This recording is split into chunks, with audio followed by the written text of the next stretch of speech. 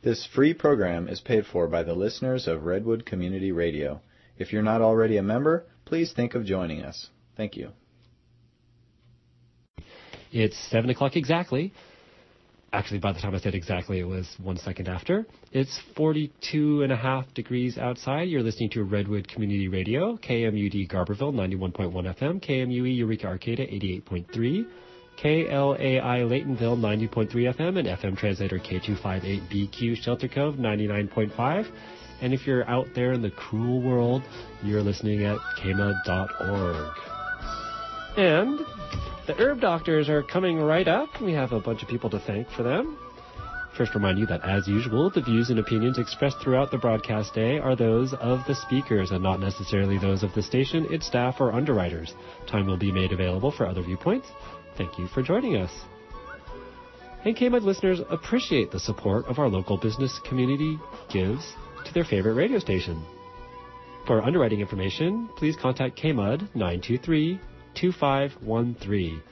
And support for KMUD comes in part from Golden Dragon Medicinal Syrup, an anti-inflammatory, antifungal, antibacterial, antioxidant medicine made without heat or ice. Golden Dragon Medicinal Syrup is organic, edible, topical, cosmetic, and water-soluble. Information is available at goldendragonmedicinalsyrup@gmail.com and by phone at 707-223-1563. And here comes Ask Your Herb Doctor.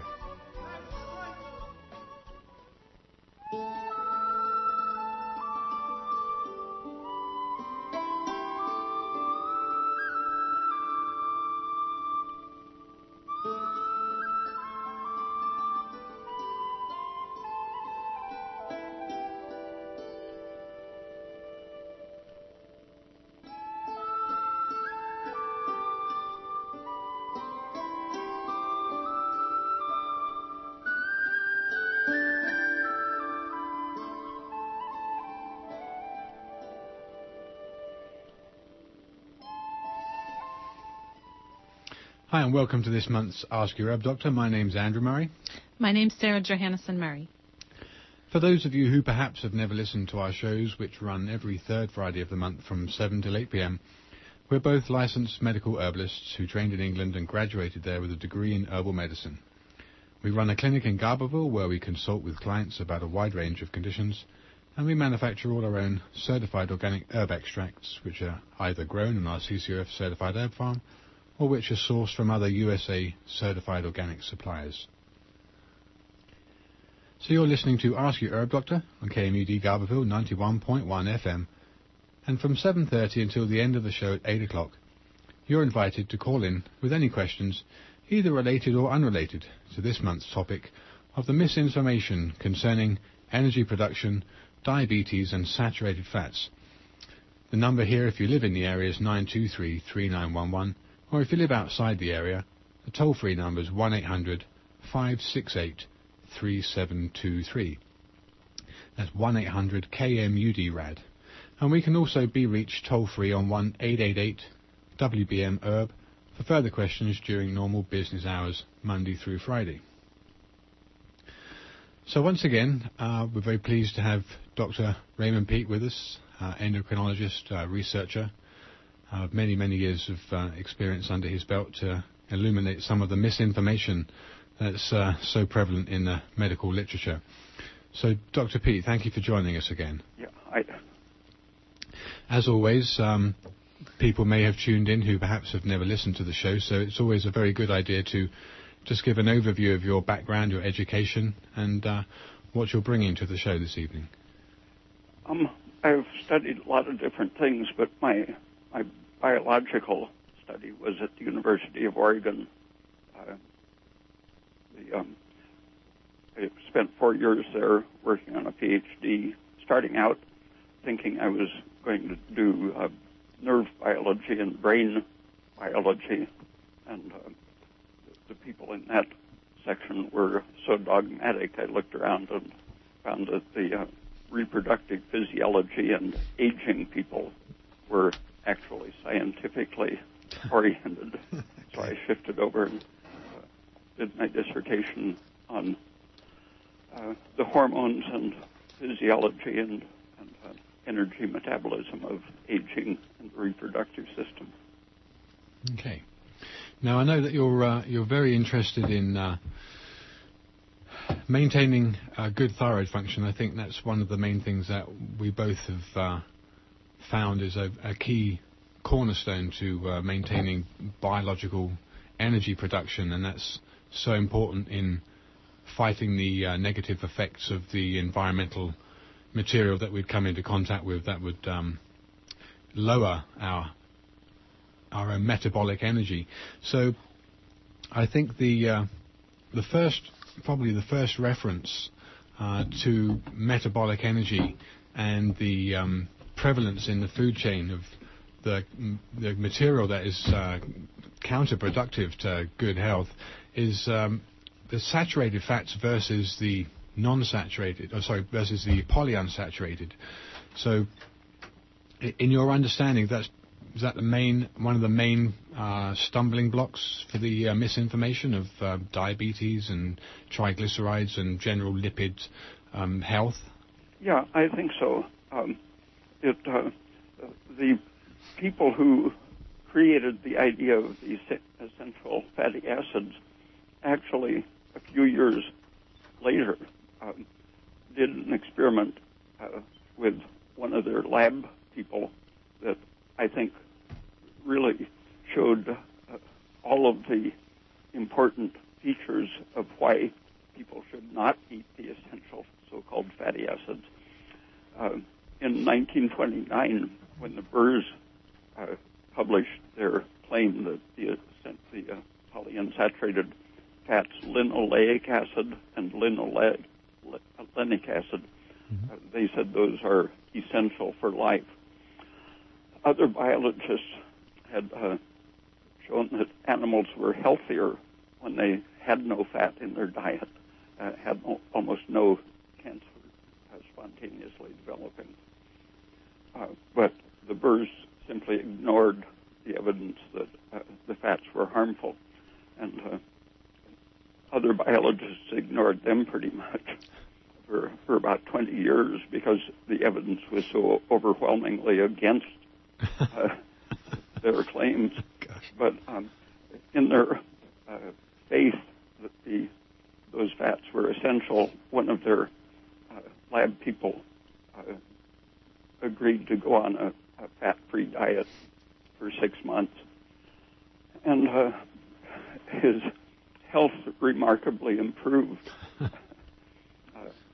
His blood lipids changed somewhat. The cholesterol went down a little, and the triglycerides went up a little, but the total lipids quantity stayed about the same. But he didn't get tired after a day's work, as he always had, and his lifelong weekly migraine headaches disappeared forever. Okay. So nothing really was assuring the support of their position until the seed oil industry wanted to market their liquid seed oils, cottonseed oil, linseed oil, soybean oil, and so on. Mm-hmm. And they brought the Burrs out of obscurity and said, since they have proven that the fatty acids, linoleic acid and linolenic, are essential for life, we'll get the public to eat them in huge quantity and treat them as drugs rather than as simply a trace nutrient that, according to their somewhat unconvincing research, as trace nutrients, they were supposedly doing something to make the skin healthier. But the counter evidence had included such things as many animal diseases that degenerative brain disease, atrophy of the gonads, and infertility, and so on, were connected with eating too much of the unsaturated fats. And vitamin E was found to protect against that. Okay. So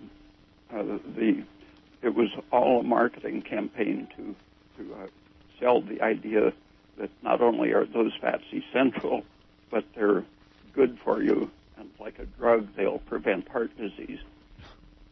But very soon, people started producing evidence showing that, in fact, linoleic acid not only causes heart disease, but promotes cancer, immune problems, all kinds of things similar to what they had seen in the animals. Mm-hmm. Okay. Now, all of these PUFAs then are the fish oils, the hemp seed oil, canola, etc. So these are all the liquid oils that you're referring to that are so common in the food chain now. Yeah, and in the 1950s, they were feeding a lot of fish to mink in the mink farms, and they were producing what was called yellow fat disease, right? Okay. Which apparently was related to the age pigment lipofuscin, which is a brown pigment that develops from the breakdown of the polyunsaturated fats. Right. So the fish oils were right along with the seed oils were seen to be toxic in the 50s and 60s. But by the 1970s, linoleic acid was being recognized as a major cause of heart disease and cancer. And so they had sold the public on the idea of essential fatty acids, so they just changed the story and said, well, fish oils or linseed oil are a different kind of fat. They aren't the omega-6 oils like the deadly linoleic acid. Okay. They're the omega-3. Right. But those had already themselves been incriminated with the yellow fat and lipofuscin disease. Huh. Okay. So they just switched tactics to the N3s and tried to sell those, huh? Yeah, and that's where we are now with the fish oil craze. Yep. Well, what I find is quite interesting is with our clients' blood work, when we say, oh, have you had some blood work done? Why don't you bring it in and let's look at it? So a lot of clients have elevated liver enzymes. And when they start eating coconut oil, those enzymes come down. A researcher on hepatitis and cirrhosis, A.A. Nanji, for years has been showing that the polyunsaturated fats injure the liver. I think it started with an Indian researcher noticing that in the butter regions of India, alcoholics didn't develop hepatitis or cirrhosis in the liver. And so he tested his observation on rats and found that if he fed them unsaturated oils, alcohol caused cirrhosis and hepatitis. If he fed them saturated fats, it didn't. And so Nanji tried that on his patients and found that their liver condition improved if he gave them a lot of saturated fat, and got worse if he fed them fish oils or seed oils.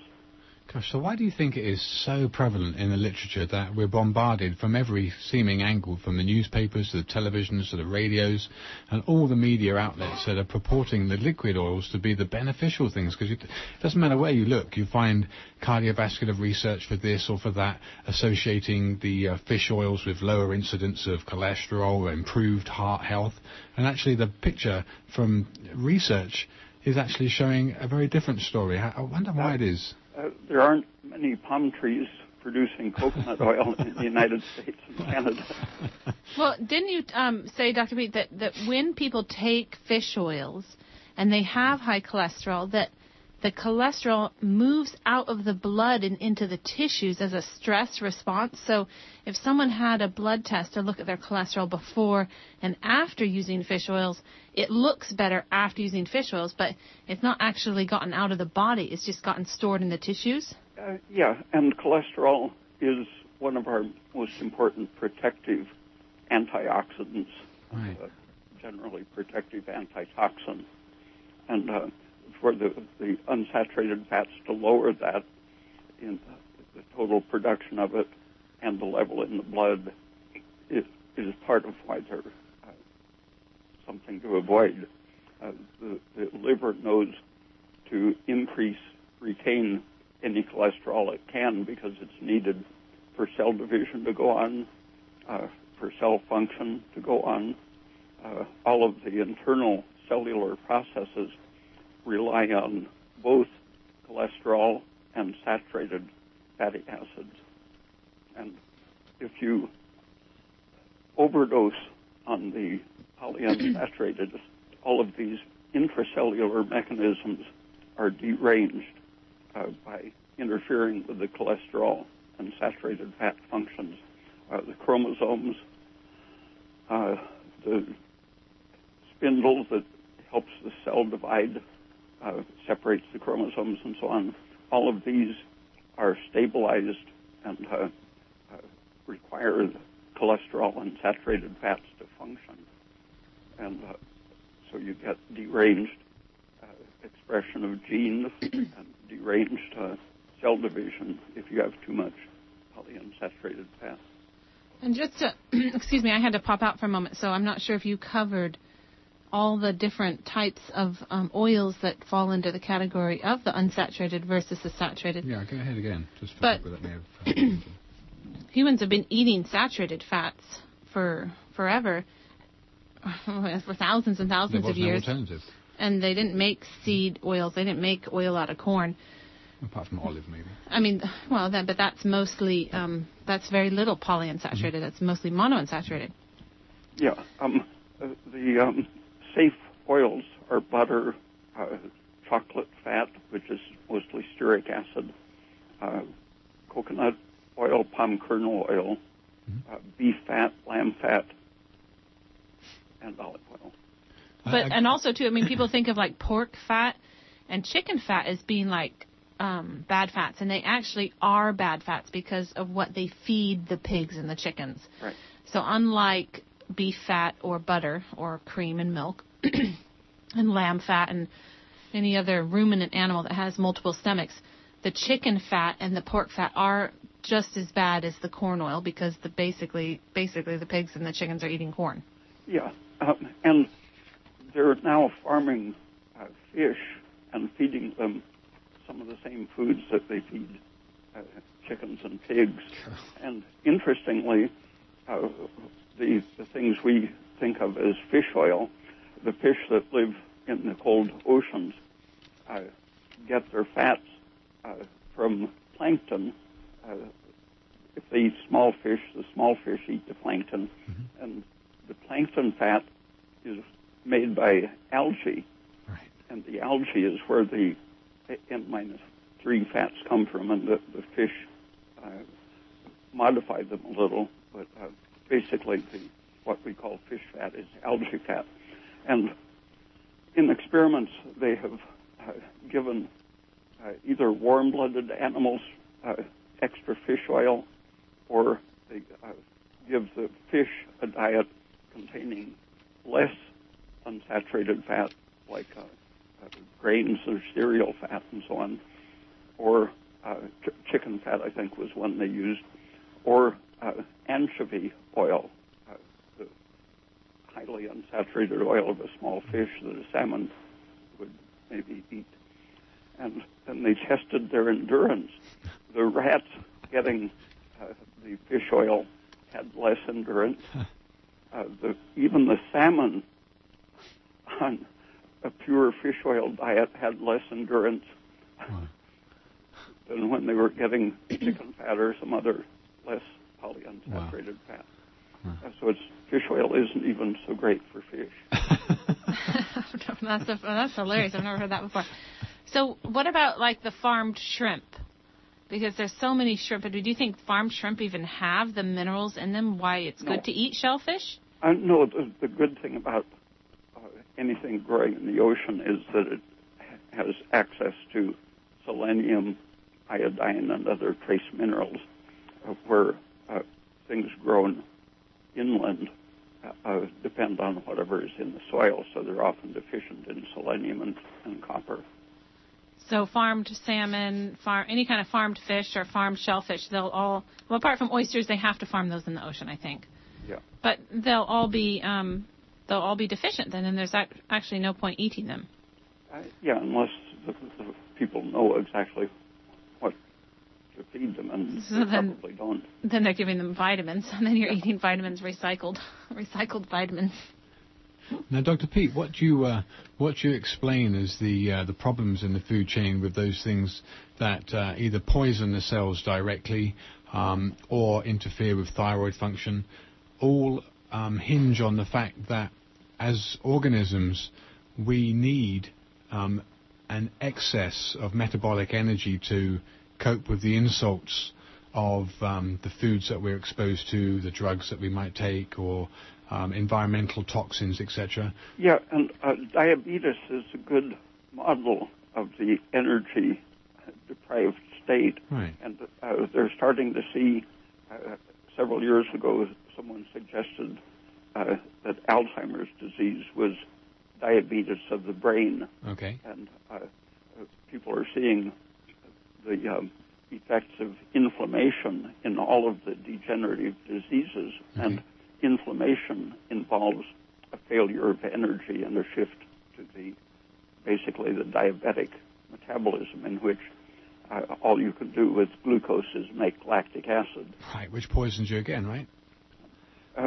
Yeah, the lactic acid is pro-inflammatory. Right. Mm-hmm. And doesn't produce enough energy for normal function.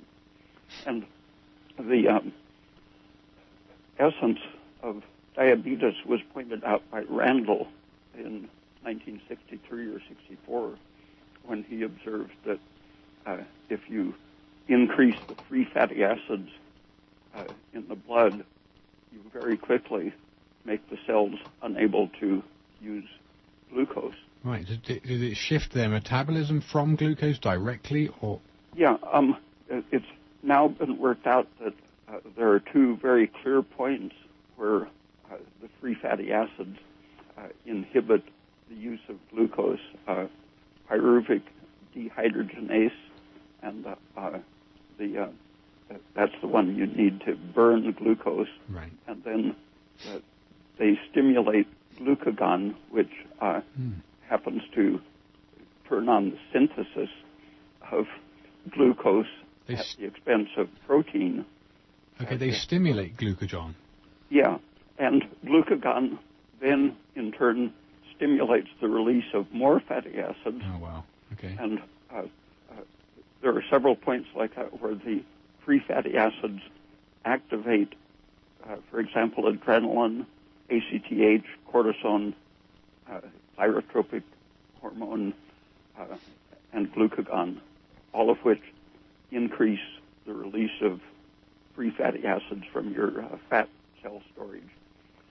And that seems very illogical of the body to create those vicious circles in which once you start having an energy failure, you turn on exactly what caused it. Right. But it turns out that it's only the polyunsaturated fatty acids that have those terrible anti-energy effects. Wow. If you look at a comparison of stearic acid and linoleic acid, for example. Which is like butter versus corn oil. Yeah. The butter turns off adrenaline and ACTH and cortisone. Which are the bad guys. Yeah. And the corn oil turns them on. And the excitotoxic system in the brain that wears out and can kill brain cells, those are activated by the polyunsaturated fats pretty much in proportion to the number of double bonds they have. Right. So these could be more than linoleic.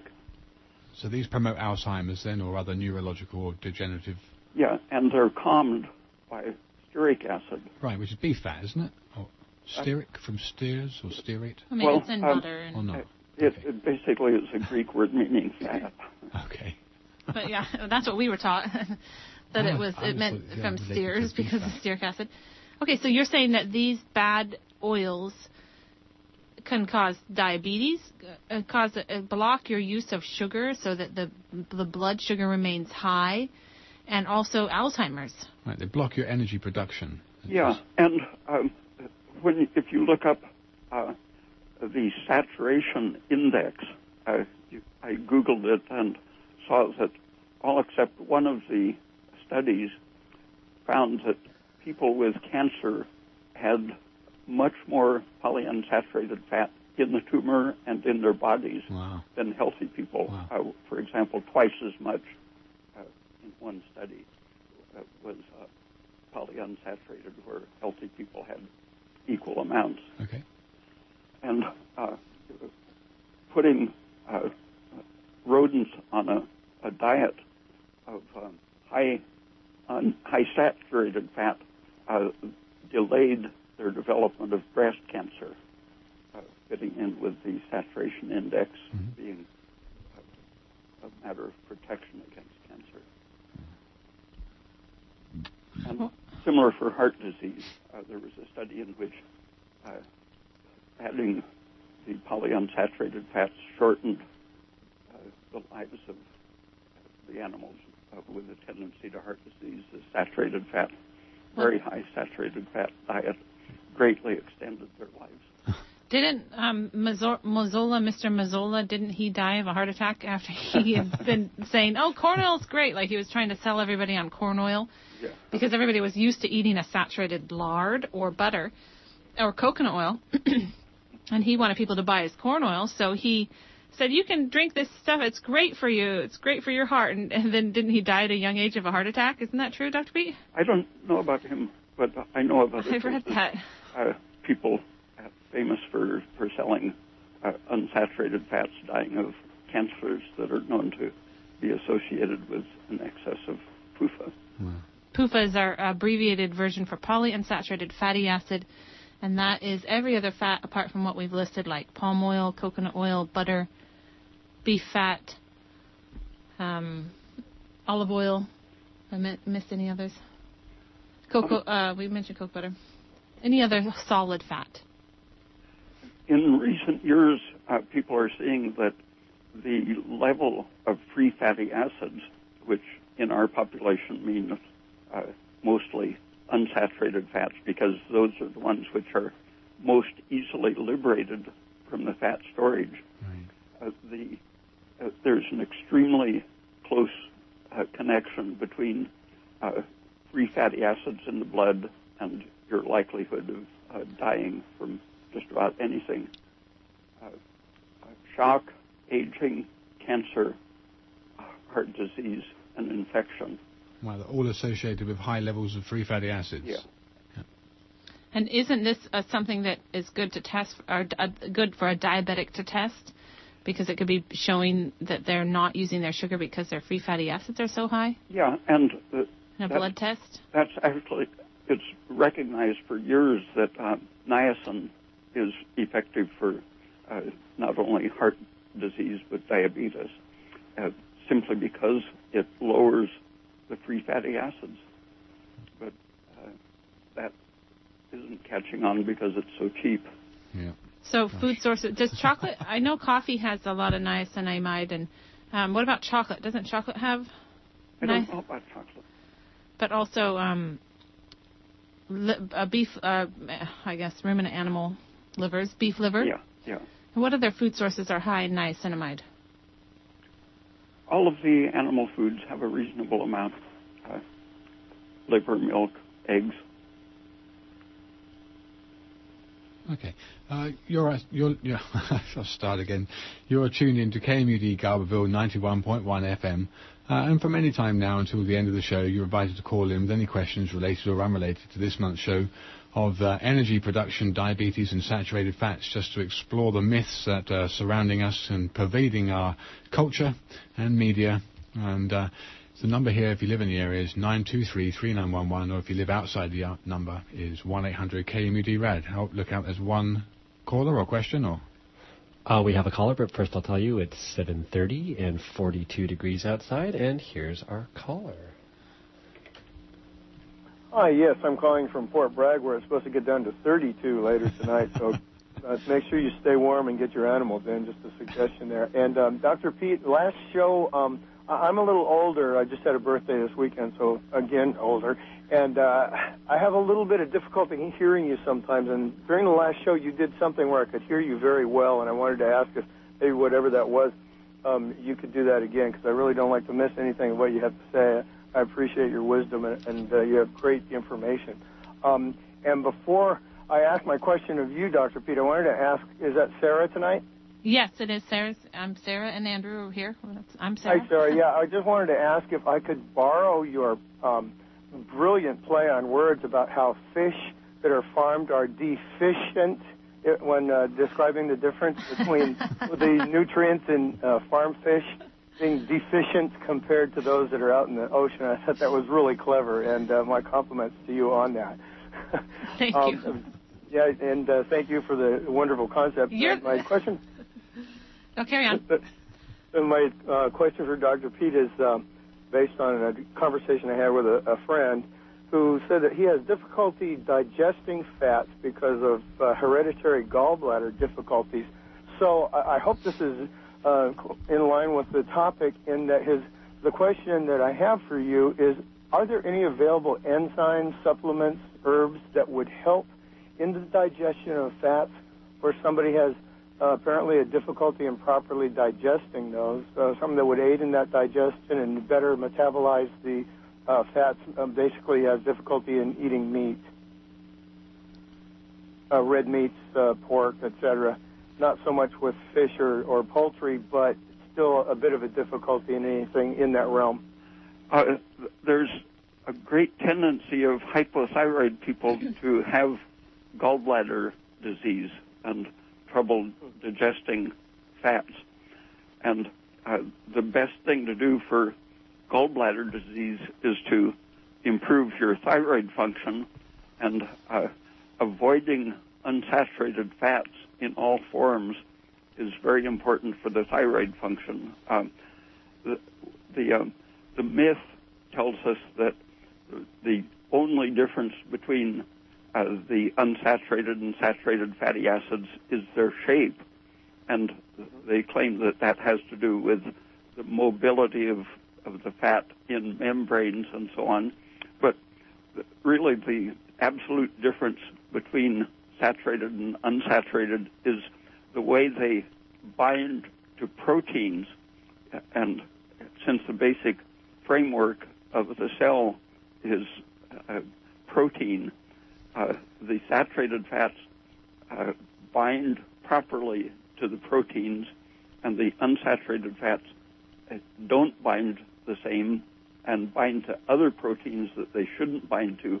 And the protein that transports the thyroid hormone happens to, it has sites that associate with the double bonds in the thyroid hormone molecule, and the unsaturated fats bind to those same sites on the transport protein, so that the protein can't carry thyroid, it carries unsaturated fats instead. And so Well, that's interesting to know, and I'll, maybe what I could suggest to him is that he look into what might be a cascading difficulty that originates in the thyroid and maybe prevents am I understanding correctly that it prevents the gallbladder from maybe properly producing enzymes necessary in that metabolism of fats? Right. Okay, well, hey, and I can hear you a lot better, so whatever you did, keep doing it, man, and you all stay warm, and appreciate all the information that you bring to the air, all of you. And I wanted to say as well, until he can get that sorted out, or while he's working on getting that sorted out, there are lots of liver herbs that can help improve bile flow and help improve its digestion of fats. Gentian, tinctures of gentian, burdock root, dandelion root, those are very bitter herbs that can really help stimulate that flow of bile and help in the meantime until he can get his system working on its own. Cool. And ginseng, is that sometimes pronounced ginseng? No, gentian. Gentian. Swedish bitters. I don't know if you've ever heard of Swedish bitters. It's a traditional European tonic that has all those types of bitter herbs in there. Okay, yeah, and sometimes we who aren't experts, a little clarification on that. Can you spell ginseng for me, just for clarification also? Yes, it's G for George, Entiin. Yeah, okay, so it sounds it's spelled completely different from ginseng. It's like Tian. Okay. Yes. Very good. Thanks for all your information, and have a good holiday. Thanksgiving coming up, and I'm sure he'll be happy to hear this for that big turkey dinner next week. Well, turkeys are like chickens. They're full of the poofas. Don't eat the skin. And don't eat the right, stuffing that I'm goes sure it'll help inside him the enjoy bird. his holiday better. So thanks again. Okay, thank you for your Thank call. you for your call. So, Dr. Peat, let's get back to the energy balance and the disruptive effects on energy of the polyunsaturated versus the saturated fats as a way of staying healthy by keeping and maintaining a high metabolic energy. Dr. Peat, you still there? Yeah, it went quiet for a while. Yeah, it did too. Did you actually hear the question or not? No, I didn't hear anything. I'm sorry. Okay.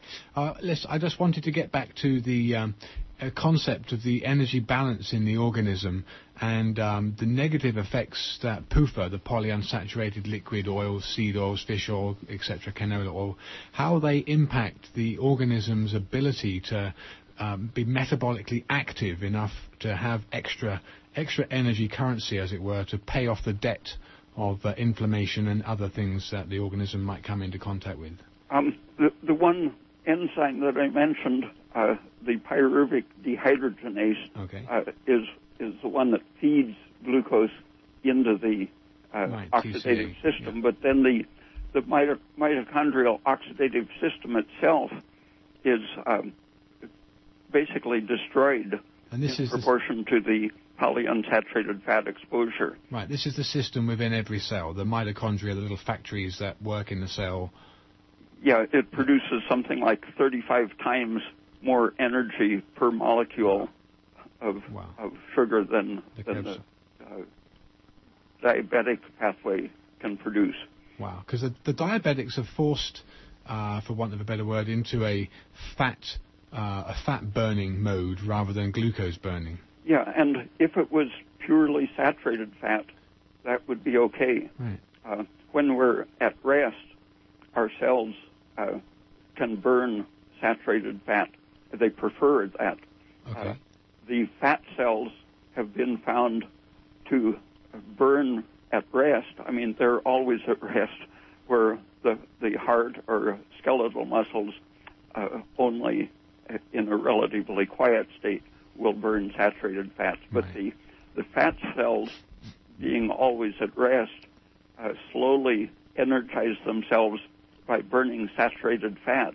Okay. And that's why with age, our tissues become more and more concentrated with polyunsaturated fats, because the fat cells themselves are using the good stuff. Right.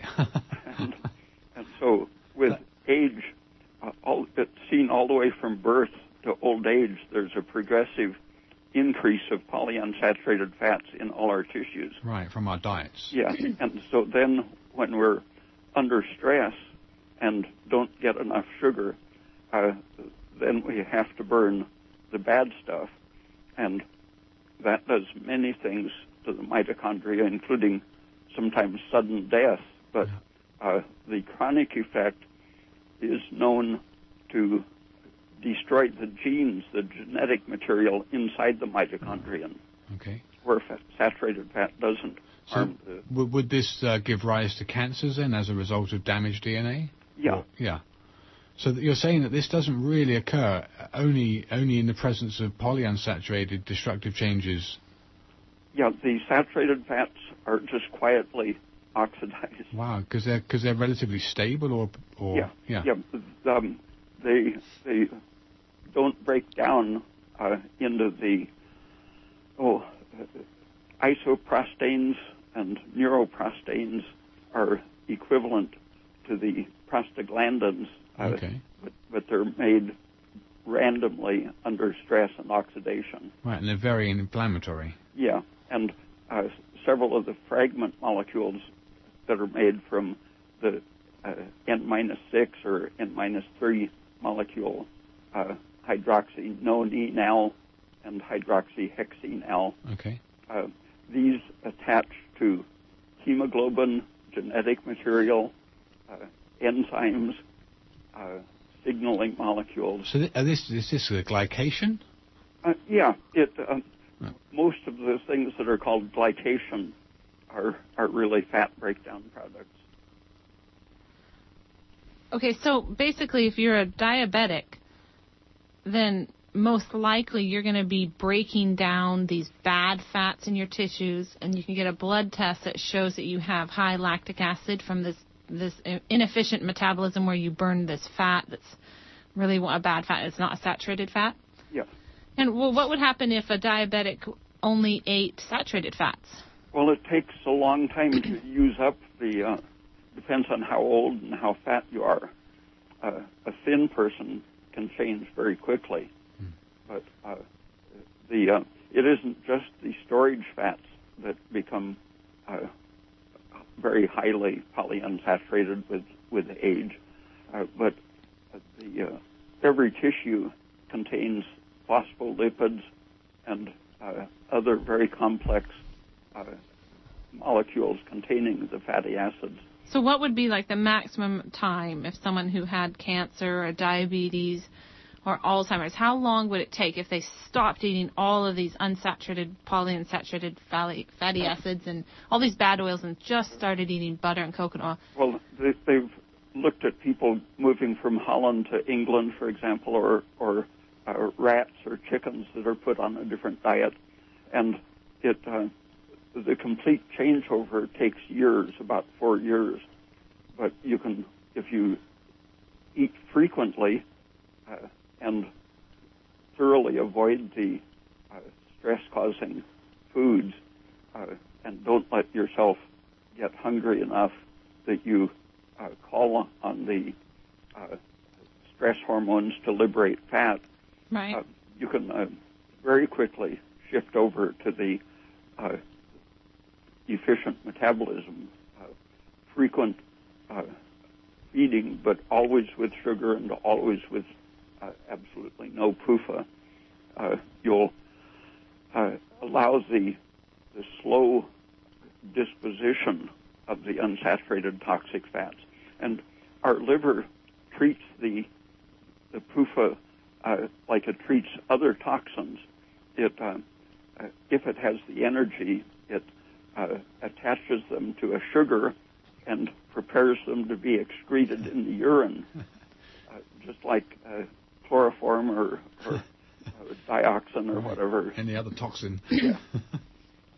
So that's also why when like women will go on these weight loss programs and they lose, say, 60 to 70 pounds in a year, that their liver enzymes go up and their liver shows signs of stress, and that's because they burn too many of these polyunsaturates at once. Yeah, if your liver stays energized with frequent feedings and good nutrition, it can slowly eliminate those fats without running them through the mitochondria. But when you're under stress, you not only damage all of your blood vessels and nerve cells and so on, but they very specifically knock out the exact enzymes which are needed to detoxify things. So lots of snacks of fruit and cheese or fruit and milk, things like that, to keep your energy metabolism going well will help prevent these bad fats from coming into circulation too quickly at once. Yeah. And I think we have a caller on the line. Hi, I'm really enjoying your show. In fact, you're reinforcing what my mom always told me. What was that? Oh, eat more veggies, eat more fruit, that kind of stuff. She also wanted me to eat milk, drink milk, but that's another story. Right. Well, I'd recommend the same Very thing, good sir. for you. Yeah, okay, thank you. Well, I'm allergic to milk, so I'm not sure about that one. But I've got a question Well, for I'm you. sure I could sort that out. Given enough time, I could help you out with that too. But anyway, so what's your question? There was this, I guess you'd call it a diet, a way to eat that was talked about. you know how these diet things go. They're kind of a fad thing. They've come into people's awareness, and they're the going thing for a while. But it was called the Eat Right for Your Blood Type. Oh, right. Yes, I've heard of that. And what I don't usually subscribe to most of those things, but I did notice with that, I looked it up and said, well, what's it say? And it said for my blood type, which is O positive, it said, beef is really good and pork's not so good and this and that. And what I've noticed is that, when I find myself in a stressful position or tired position, something like that, I get this yearning for, to go have a hamburger or go have some meat or something. And after I eat it, I feel really satisfied. And I wondered what you all think, with your experience in studies, about the relationship between certain types of foods, or maybe specifically meat products and blood types, or any of that kind of information. Or even cravings. That would be an interesting question for you, Dr. Peat, as far as a person's craving for, like, when they really want that steak, or they really want, like I've been having cravings for watermelon. I really want some watermelon. So what is the brain trying to tell us that? There have been animal studies and some studies in kids showing that we have very specific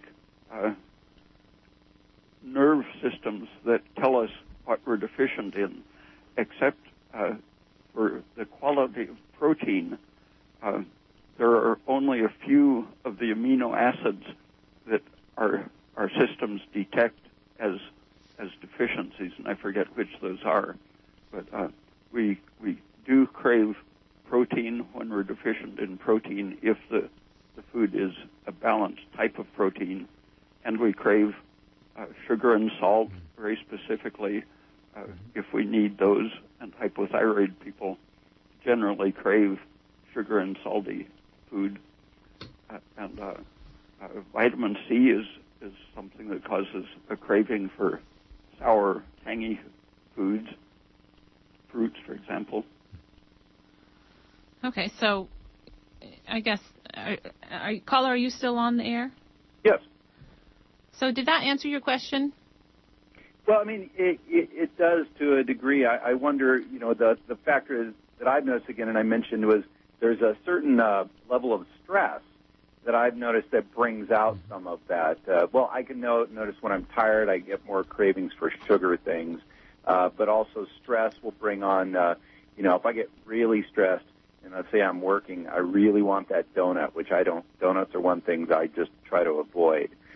But I find that there is some that, or as I said, the meat thing. So I'm wondering, because I do find I eat a fair amount of beef, and I try to buy the lowest fat content beef I can, and I get I'm hearing all your cautionary information regarding eating animal fats, and I'm just trying to find a balance there between what my body seems to be craving and what I'm hearing from you and from your educated point of view.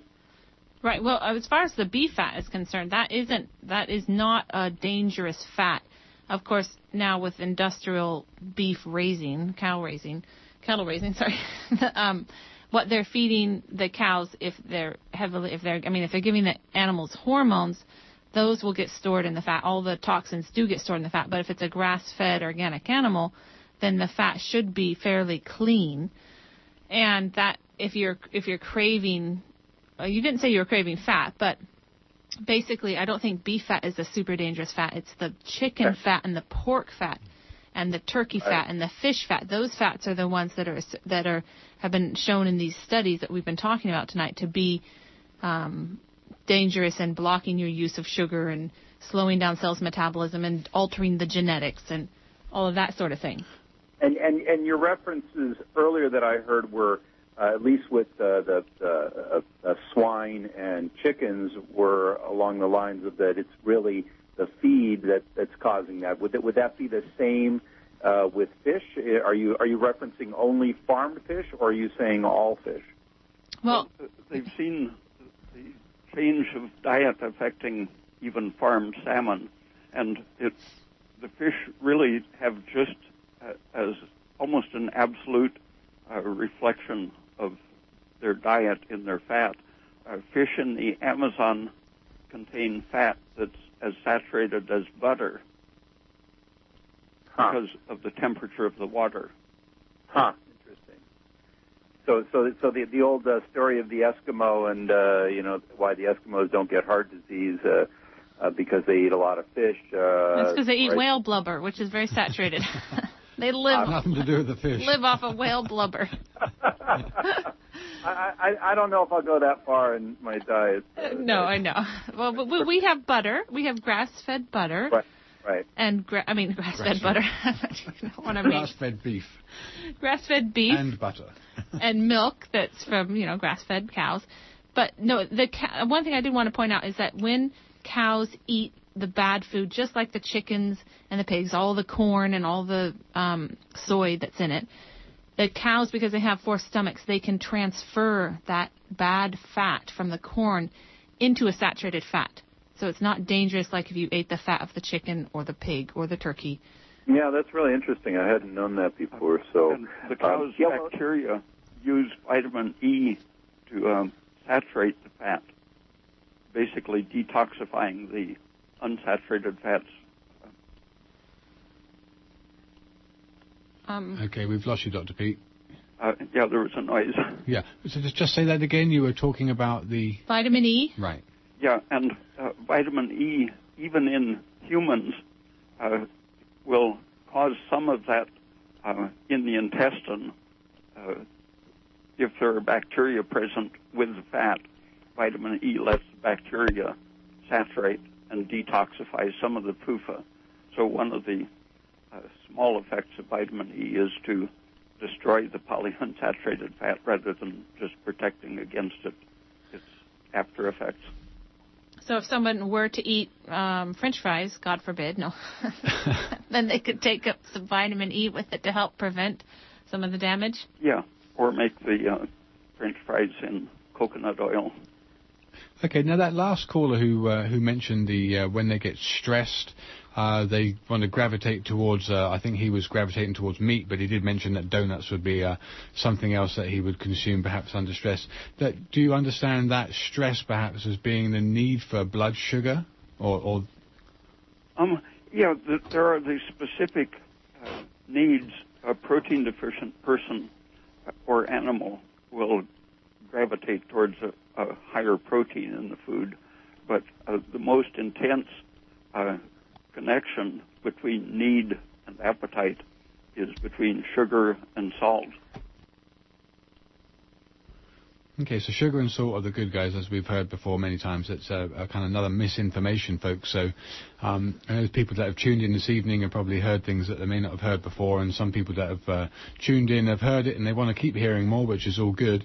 So we'll just reiterate the fact that the misinformation that's out there in the media is portraying the liquid oils as good, as soy as good, sugar is bad and salt is bad, and when actually salt and sugar are both very important for you, anti-stress compounds for lowering adrenaline, and the saturated fats are actually very good in supporting a healthy metabolism.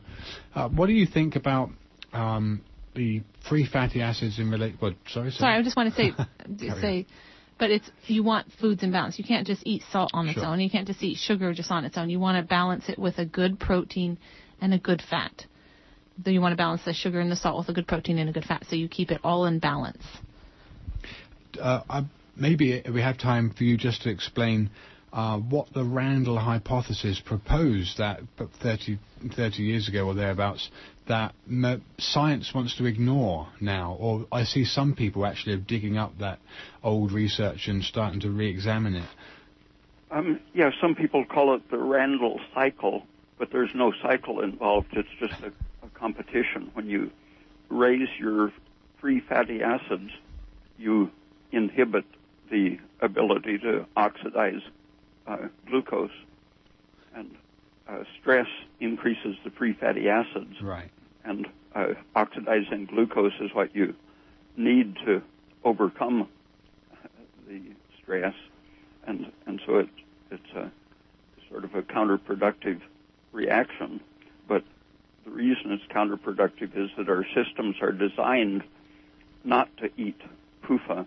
Right. And it's the PUFA which very systematically. It's just an amazing black and white almost difference, the way the PUFA turn on the very stress hormones that interfere with the energy, making the body need more stress hormones and blocking the energy so that we need more, turning on the very things that cause the problem.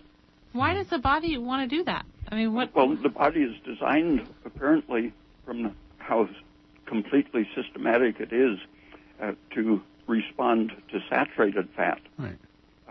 Because saturated fats block the stress reaction. So the properly functioning body would be logical. The stress reaction would provide energy in the absence of food, would provide the saturated fats from the storage, and at the same time it would inhibit the stress hormones and allow the cycle to be broken. So it's just that we happen to be living in a time since the 1920s when they make poisonous fats, and our body is used to eating saturated fat for thousands and thousands of years, and it's not responding to the unsaturated fats like it does to the saturated. So we're just getting poisoned, basically. Yeah, it's not the body's fault. If science had simply been looking to understand the situation since 1930, things would have been very clear by 1950. But the very systematic differences between saturated and unsaturated fats would have become perfectly apparent in just a few years of open discussion. But advertising just totally swamped the whole cultural situation. So even the scientists and doctors dealing with the situation got embroiled. Yeah, they don't see the picture of how clearly polarized the types of fat are in their effects on the physiology. It's just become a big snowball effect. Yeah.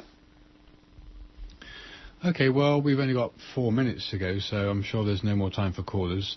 And I think for the people that are listening, thank you for those who've tuned in this evening. Dr. Raymond Peat has a wealth of information that I think you should all visit at least once. If you haven't done it yet, please do go to his website. It's www.raypeat.com.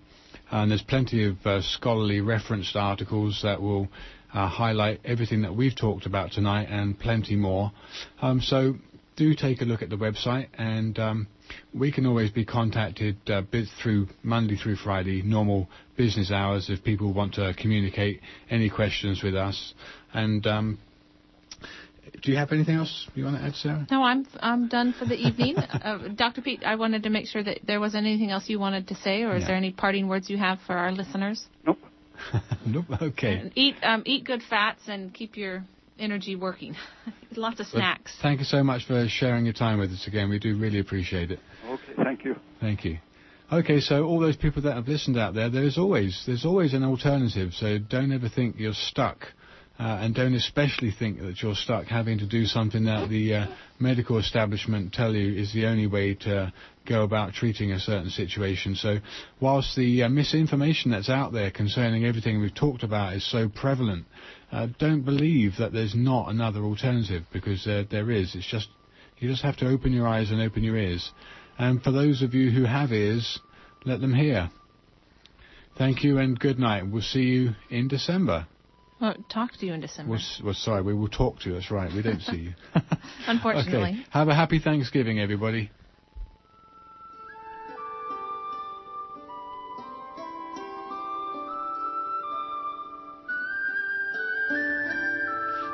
KMUD thanks all of our business underwriters for their support for our community radio station. To find out how your business can help KMUD and get your message out at the same time, call the business office at 923-2513. And support for KMUD comes in part from Golden Dragon Medicinal Syrup, an anti-inflammatory, antifungal, antibacterial, antioxidant medicine made without heat or ice. Golden Dragon Medicinal Syrup is organic, edible, topical, cosmetic, and water-soluble. Information available at goldendragonmedicinalsyrup@gmail.com and by phone at 707-223-1569.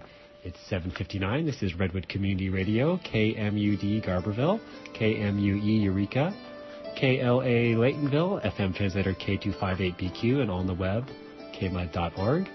Get ready to get funked up, because Cousin Mark is coming right up.